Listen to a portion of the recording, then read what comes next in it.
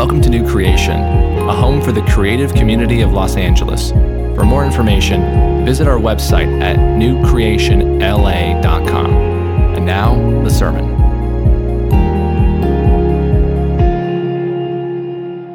Have mercy on me, O God, according to your unfailing love. According to your great compassion, blot out my transgressions.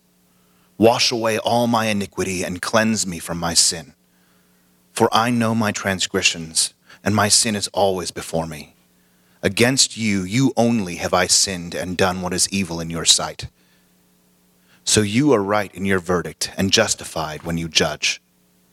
Surely I was sinful at birth, sinful from the time my mother conceived me, yet you desired faithfulness even in the womb. You taught me wisdom in that secret place. Cleanse me with hyssop, and I will be clean. Wash me, and I will be whiter than snow. Let me hear joy and gladness. Let the bones you have crushed rejoice. Hide your face from my sins and blot out all my iniquity. Create in me a pure heart, O God, and renew a steadfast spirit within me. Do not cast me from your presence or take your Holy Spirit from me. Restore to me the joy of your salvation and grant me a willing spirit to sustain me. Then I will teach transgressors your ways, so that sinners will turn back to you. Deliver me from the guilt of bloodshed, O God, you who are God, my Savior, and my tongue will sing of your righteousness. Open my lips, Lord, and my mouth will declare your praise. You do not delight in sacrifice, or I would bring it. You do not take pleasure in burnt offerings. My sacrifice, O God, is a broken spirit, a broken and contrite heart. You, God, will not despise. May it please you to prosper Zion, to build up the walls of Jerusalem. Then you will delight in the sacrifices of the righteous, in burnt offerings offered whole. Then bulls will be offered on your altar. Psalm 51. The grass withers and the flower fades, but the word of our God will stand forever. Well, friends, we've been going through our series on prayer and looking at different prayers in Scripture as a way to learn to pray, that the Scriptures would inform our prayers, that they would teach us to pray. And so we started with the Lord's Prayer, then we looked at the parable of the friend in need, last week Hannah's prayer, prayer of desperation, and this week Psalm 51. And so the Psalms are the prayer book of our Scriptures. And they are there to teach us how to pray, how to talk to God. And so they are a way for us to pray our lives. They give us the words to pray what's happening in our lives. And also they're there to shape us so that we would live out our prayers. So they are both expressive and shaping. God wants honesty in our prayers. He's not looking for nice. So the question is, what do we say to God when we've blown it? What do we say when we've done something bad? Many people that I talk with think, I think God's pretty pleased with me. I'm a good person, and they take comfort in being a good person. But what happens when you're not? What happens when you're not a good person? Where is your hope then? Is there any hope for anyone who's done bad things? A lot of people think that Christianity is about guilt, about making people feel guilty and then leaving them there. Well, Christianity is about realizing our guilt, but it's never about leaving us there. What sets Christianity apart from every other religion is that it gives us something to do with our guilt. It's a relief for our guilt, and that is good news. So, as we dig into Psalm 51 now, let's pray together. And I'm going to pray for us this morning another section of a prayer from the Valley of Vision prayer book. So let's pray together. Lord Jesus, we are blind. God, be our light. We are ignorant. God, be our wisdom. We are self-willed. God, be our mind. Open our ears to grasp quickly your Spirit's voice and to delightfully run after his beckoning hand. Melt our consciences so that no hardness remains. Make him alive to evil's slightest touch. When Satan approaches, may we flee to your wounds and there cease to tremble at all alarms. Be our good shepherd and lead us into the green pastures of your word and cause us to lie down beside the rivers of its comfort. We ask it in the name of Jesus and the power of your Holy Spirit. Amen. So Psalm 51 is a prayer of confession. And I want to give you the backstory to this psalm. It's written by David, the king of Israel. David, who conquered, killed Goliath, the young shepherd boy that took on the giant. David is the writer of many of the Psalms. And this particular psalm, Psalm 51, its background is a story in 2 Samuel chapters 11 and 12. And in that story, it starts off and it says, it was springtime. It was time when kings went to war, but David stayed home. He wasn't where he was supposed to be. And so he's at home while all his men are off fighting. And he's walking on his roof and he sees this beautiful woman, Bathsheba, bathing. And she is a married woman. And so he sends for her, arguably takes her, commits adultery, and she becomes pregnant. Oh no. What's he going to do? Well, his sin doesn't just stop there, but it continues into a plan of cover-up, of deception. And so he says, you know what I'm going to do? I'm going to bring back Bathsheba's husband. His name's Uriah. He's one of David's men on the battlefield. And so he says, I'll bring him back and I'll bring him home for respite from war, for a little relief. And then he can go and be with his wife, and he'll think the pregnancy is from his trip home. So he sends for Uriah, right? Uriah comes back and he comes to the palace, and David says, go home, rest, go be with your wife. And Uriah says, no. How on earth could I go home and rest and be with my wife? My men are on the battlefield. I will wait here on your steps until you send me back. Uh-oh. The cover-up isn't going to work, is it? And so David goes even further. He doesn't come clean here. He doesn't say, oh no, here's what I've done. He takes the plan even another step, and he says, you know what? Okay, I'll send you back. So he sends him back, and he tells his general, I want you to send Uriah to the front lines, to the most violent fighting there is, right? And as the men are lined up, I want you to call for them to step back, and Uriah will be left on the front line by himself and be killed. Yikes. So he does it. He sends Uriah back, and Uriah is killed in battle. And he then takes Bathsheba as his wife. Then God sends the prophet Nathan to David.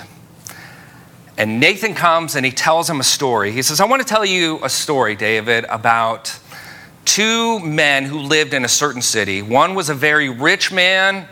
One was a very poor man. And the rich man had many flocks, many herds, but the poor man had just one lamb, one little ewe lamb. And the poor man took that lamb, and he was like the family pet. Excuse me. He was like the family pet. And so that little lamb was part of their family. They would eat with it. They would sleep with it. If this family had a Christmas card, that little ewe lamb would have been in the Christmas card family picture, right? And so it would eat out of their hand, drink out of the cup. It was precious to them. So one day, the rich man has a visitor, and he doesn't want to feed his visitor any of his lambs from his flock, from his herd. And so you know what he does?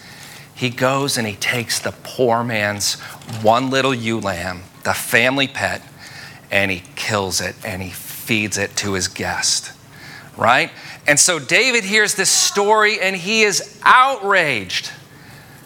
He says, this man must die.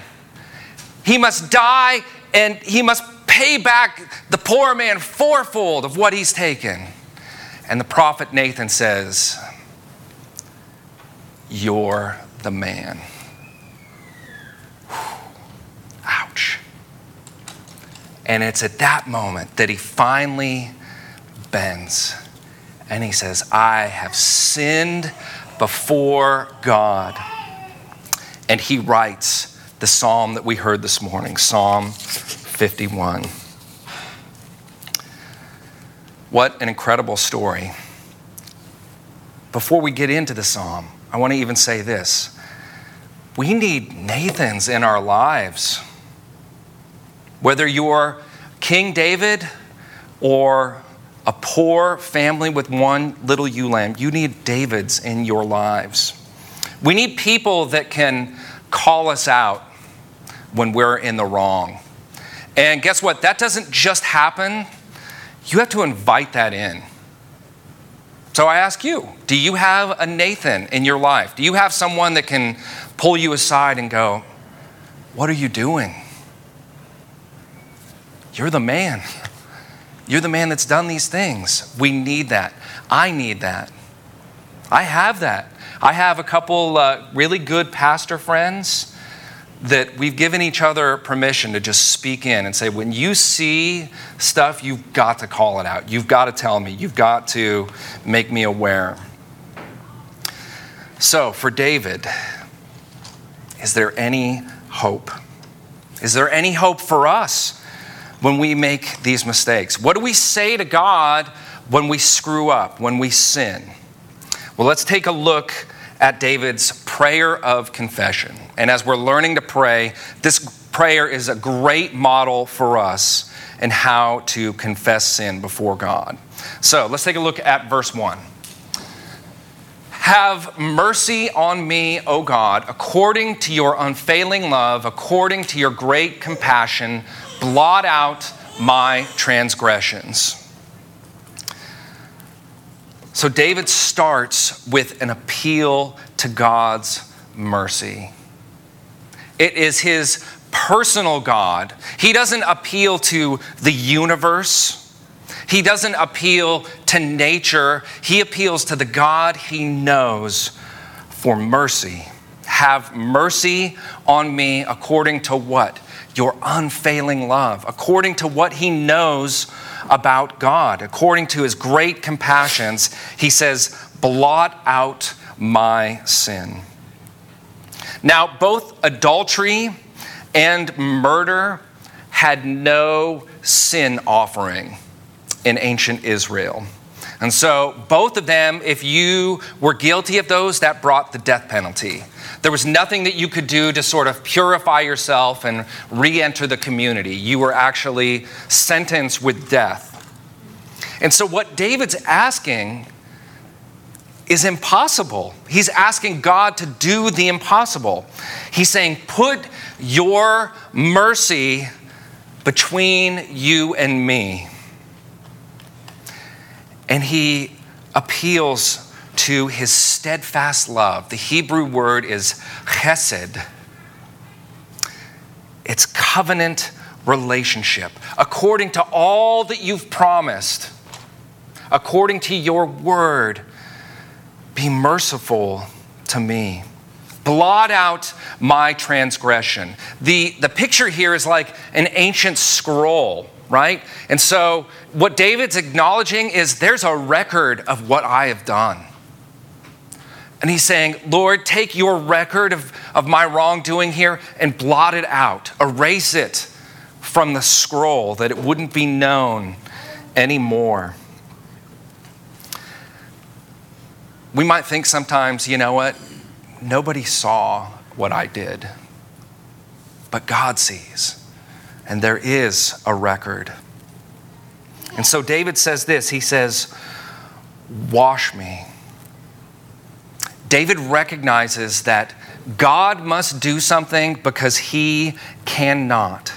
And so he says, wash away all my iniquity and cleanse me from my sin. Verses 2 and 3. For I know my transgressions and my sin is always before me. In the Shakespeare play, Lady Macbeth, after she kills her husband, she has this incredible guilty conscience. Okay, so she has this line, here's the smell of blood still. All the perfumes of Arabia will not sweeten this little hand. And so in her guilt, she goes a little crazy. And she thinks that there's blood on her hands. And she keeps trying to wash it off. But no amount of washing will take away her blood-stained conscience, her guilty conscience.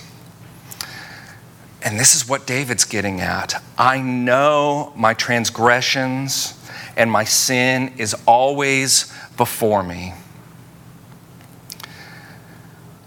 The image is of scrubbing. It's not throw on some OxyClean and throw it in the wash. It's this constant scrubbing. And David says, wherever I look, I see my sin there. There's no escaping it. There's no amount of scrubbing that's going to take it away. And so what David's doing is he's owning it. Back at verse 1 and 2. He owns it. Blot out my transgressions. Wash away my iniquity. And cleanse me from my sin. David is guilty and he's owning his guilt. The word transgression is knowingly rebelling against God. David knows it was wrong and he does it anyway. Iniquity, you know what iniquity is it's a self-deception. It's trying to convince myself, this isn't really wrong. I can do this thing because it's not really wrong, all right? So iniquity is a little bit different than transgression. Transgression, I know it's wrong and I'm doing it anyway. Iniquity, I'm going to convince myself that it's not wrong. And sin, which is just simply defined as missing the mark. Here's God's standard, and I didn't hit it. And you know what David's saying? I'm guilty of all three. And I'm going to own all of it. And then he says, against you alone have I sinned and done what is wrong, what is evil in your sight. How can he say that, right? How can he say against you alone? What about Bathsheba? What about Uriah? What about the whole nation that he is leading? Well, here's the thing. Sin at its core is turning from God. It's making something or someone our source of comfort, joy, or satisfaction. And so he says in verse 5, surely I was sinful at birth, sinful from the time my mother conceived me. Now I remember when the girls were, I think about maybe 2 or 3, Kirsten and I taught them how to sin. They didn't know how to lie or anything, and so we taught them lying. No, we didn't. right? You don't have to teach a kid to sin. You don't have to teach them, oh, if you yank the toy away from the other one. No, that's already in there. It's built in. They tell lies not because they learned it somewhere. It's built in there. They're born with it. And that's what David is saying here. I was sinful at birth. It wasn't something that just happened to me. It's always been there. My mother conceived me in it. David knows his condition. And sin is like treason. Overthrowing the rule of the one who made you, the one who loves you, the one to whom we owe everything. Every sin against God is cosmic treason. And so that means this, that God is justified in his verdict. So David owns it. Do we? Do we own our sin like that? That is the first step of the Christian faith, to say, Lord, I have sinned against you. It's a recognition of that sin. And then what David does is he calls upon God to act. Verse 7, cleanse me with hyssop, and I will be clean. Wash me, and I will be whiter than snow. Hyssop was a branch that had these sort of threads kind of hanging from the branch, and it was the branch that they would use with ceremonial cleaning. And so the branch would be dipped and then sprinkled on people. Okay, so he's saying, do that to me, God. Cleanse me with the hyssop branch. Sprinkle me clean. Wash me. And then in verse 8, he says, let me hear joy and gladness. Let the bones you have crushed rejoice. Who here has had a broken bone? Raise of hands. Okay? Who here has had a broken bone that's been reset? All right, Jean, what was the bone you had reset? One of them was my finger. Okay. And how did that feel when your finger was reset? It hurt for a while. It hurt, right? So the image here is almost like what Jean experienced with her finger. Okay, the doctor is, I'm going to heal you, I'm going to make you better, but first, this is going to hurt. I've got to reset this, okay? And so when God makes us aware of our sin by his Spirit, when he shows us what we've done, it can feel crushing, like our bones being crushed. But there's a rejoicing in it, because it is the way to forgiveness. It is the way to his grace. Verse 10, create in me a pure heart, O God, and renew a steadfast spirit within me. Isn't it amazing that David doesn't plead to God and say, okay, Lord, I really screwed up. I'm going to try so much harder. I'm going to be better now. I'm going to work harder. I'm going to do better now. He says, no. What I need is for you to change this. That's the only thing that's going to make me different, is if you change my heart, if you give me a new heart. And that is God's promise. It was our assurance of forgiveness in Ezekiel 36 today, verses 26 and 27. I'll read it again. God says, and I will give you a new heart and a new spirit I will put within you. And I will remove the heart of stone from your flesh and give you a heart of flesh. And I will put my spirit in you and cause you to walk in my statutes and be careful to obey my rules. You know what happens when we walk in God's statutes and we obey his rules? We flourish. Life is good when we do those things. And so God's promise is, I'm not going to tell you to try to do those things. I'm going to give you a new heart that leads you to do those things. I'm going to cause you to flourish. What a beautiful promise. And that promise of Ezekiel 36 is the answer to Psalm 51.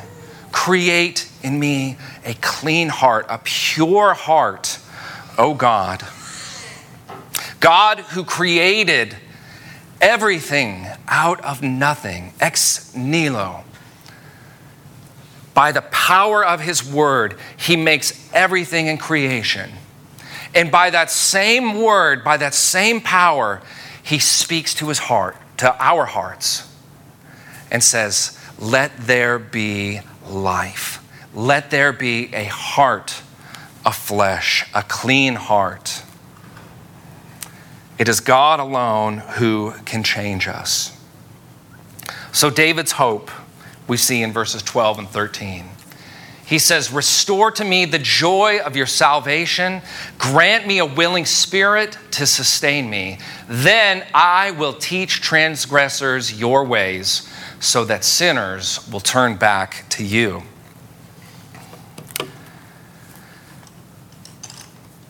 Confessing to others is the picture here. What David wants is not only for his joy to return, but he wants joy for others. He wants to lead others to salvation. He wants to say, I was lost, but now I'm found.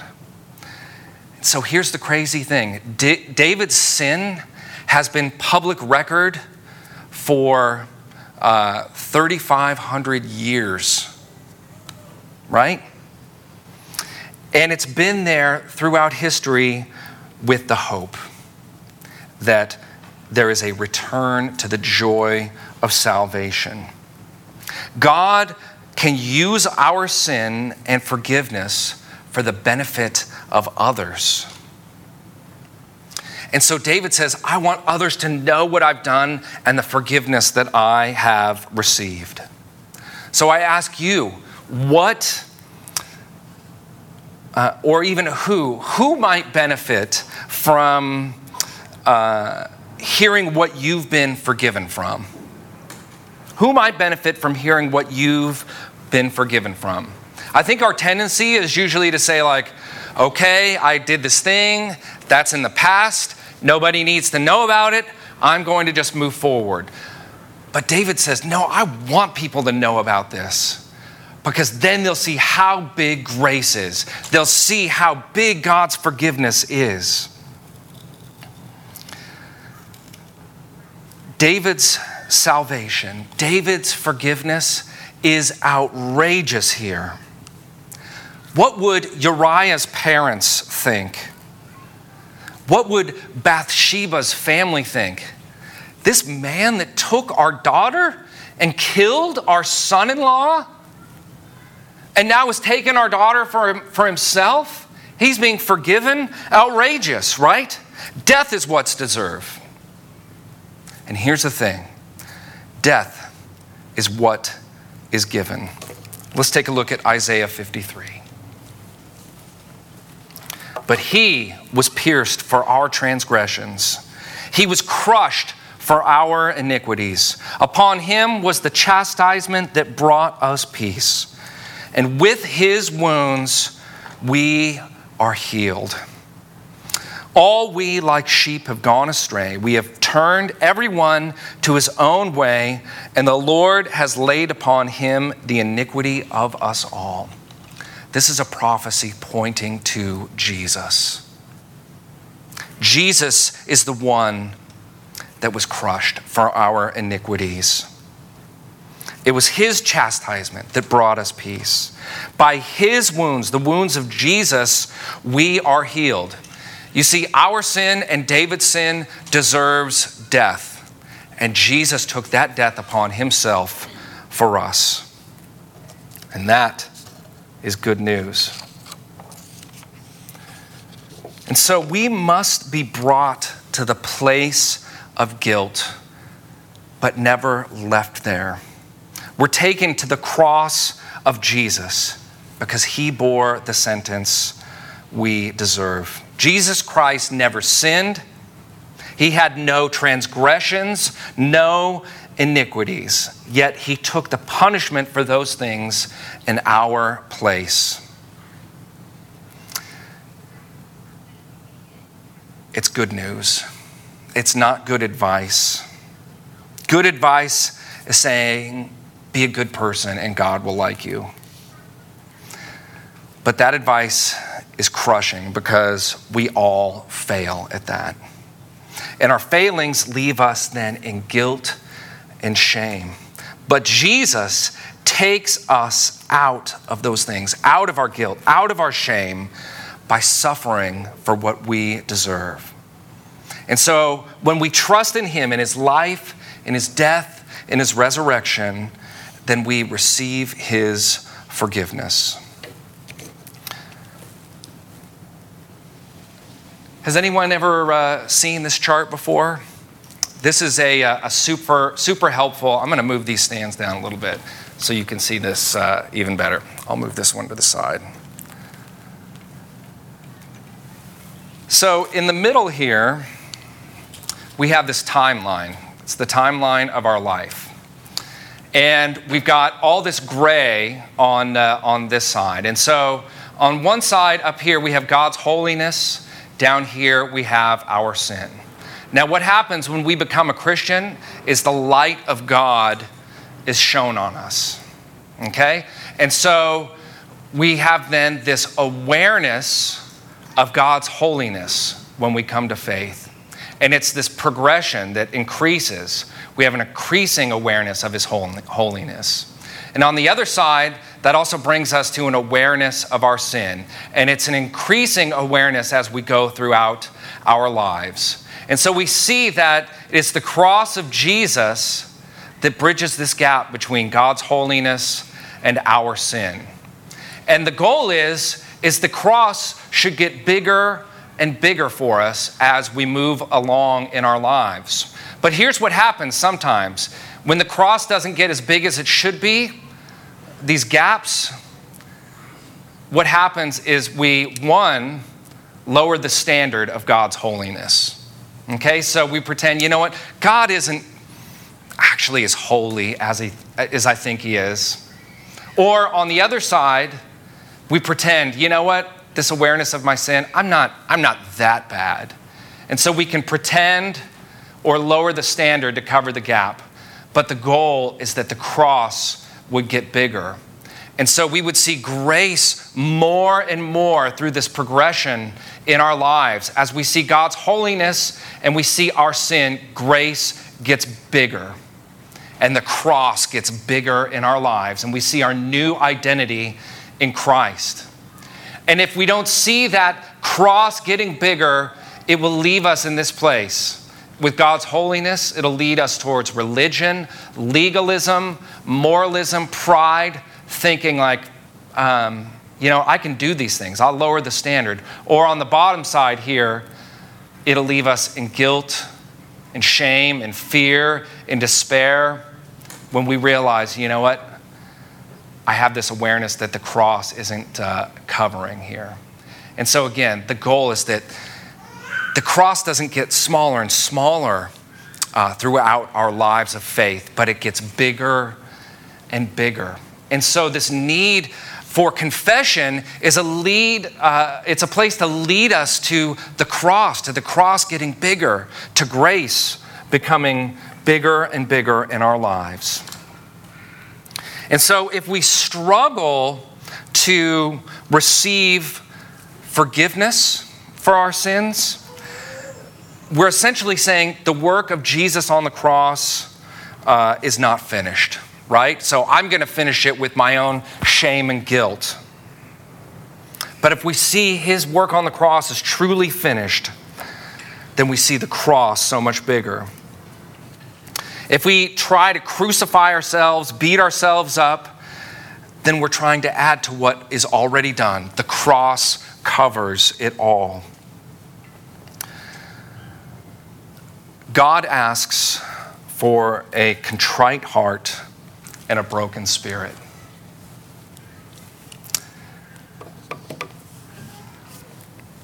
Does that sound like constant sadness? Here's the thing. A heart that knows how little it deserves is a heart that doesn't know how much it's received. So when God asks for a contrite heart, a broken spirit, he's asking then for you to know how much you've received, to know how big that cross is. And so God's grace is free to us through faith, but it is costly. And so to feel the weight of our sin in order to know the depth of God's grace, that is our goal here. When we feel that weight, when we have this progression of knowing more and more our sin, it also leads us to know more and more the grace of God.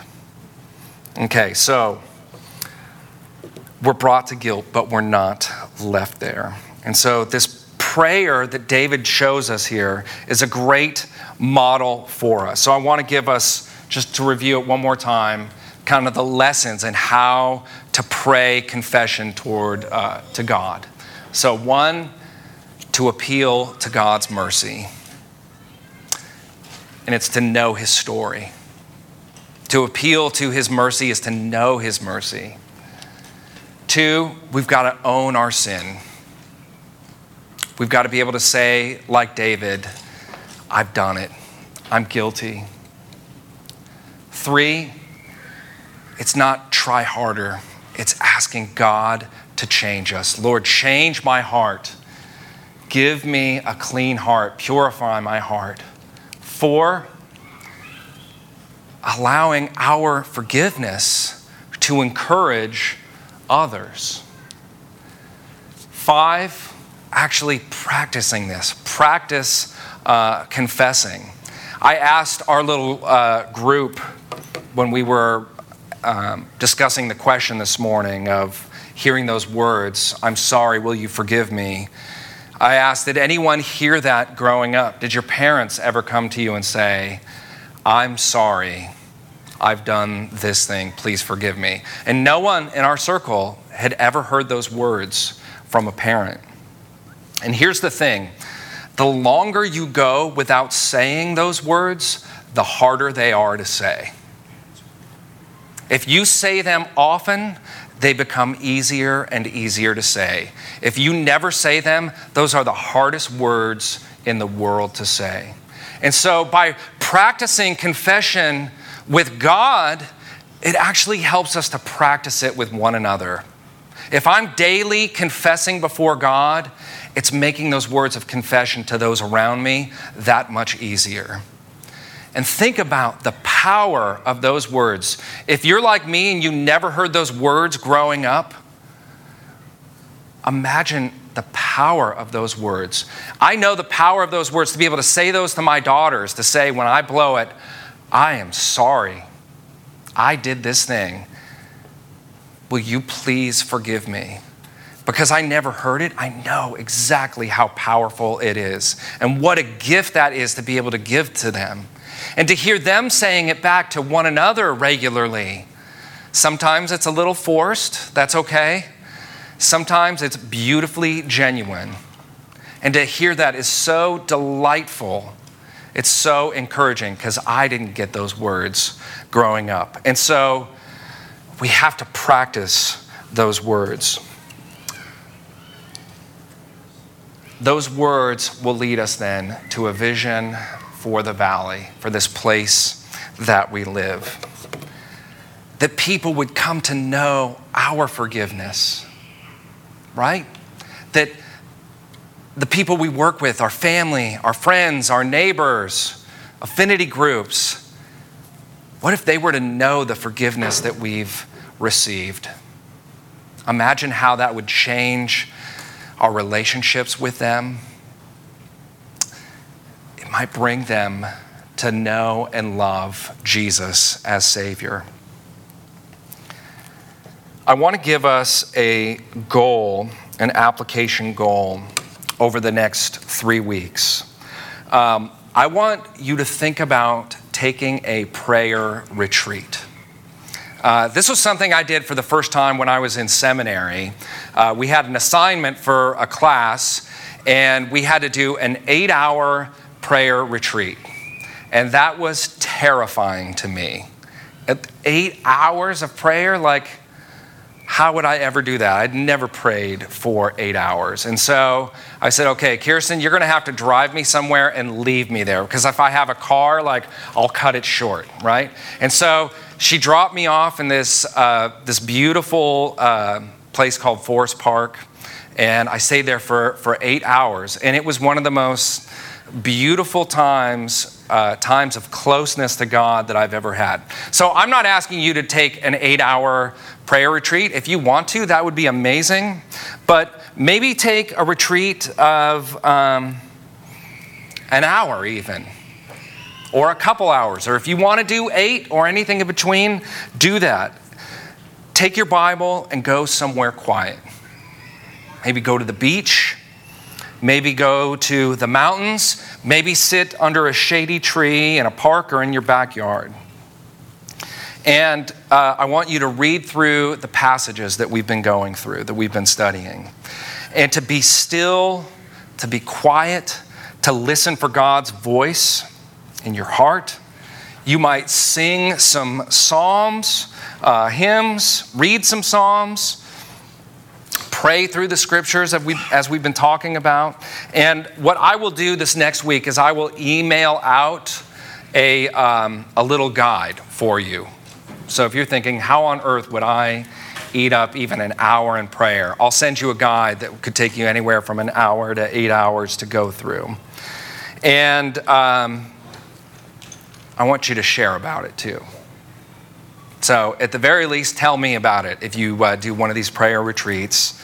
It'd be amazing for you to even post about it in social media if you're comfortable doing that, to share it with one another.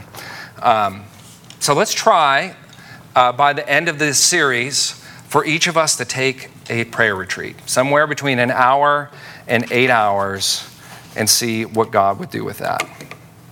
Sound good? All right, well, let's pray now. Heavenly Father, thank you for your word this morning. Thank you for the cross and how it gets bigger and bigger the more we are aware of our sin and aware of your holiness. Lord, we pray for just the boldness to confess our sins to you, to one another, that others would be encouraged by the forgiveness that we've received. And Lord, I pray that we would be encouraged hearing what David has been forgiven, to know that we are never so far gone that you wouldn't welcome us home, Lord. And so, Lord, whether we are experiencing guilt, shame this morning, or if we're coming just prideful and legalistic, would you meet us with your gospel? Would you meet us with the cross and help us to live each day with prayers of repentance? We ask it in the name of Jesus. Amen. Thanks for listening. We hope you enjoyed this sermon and encourage you to become a regular member of our online community. To find out more about the church, visit our website at newcreationla.com.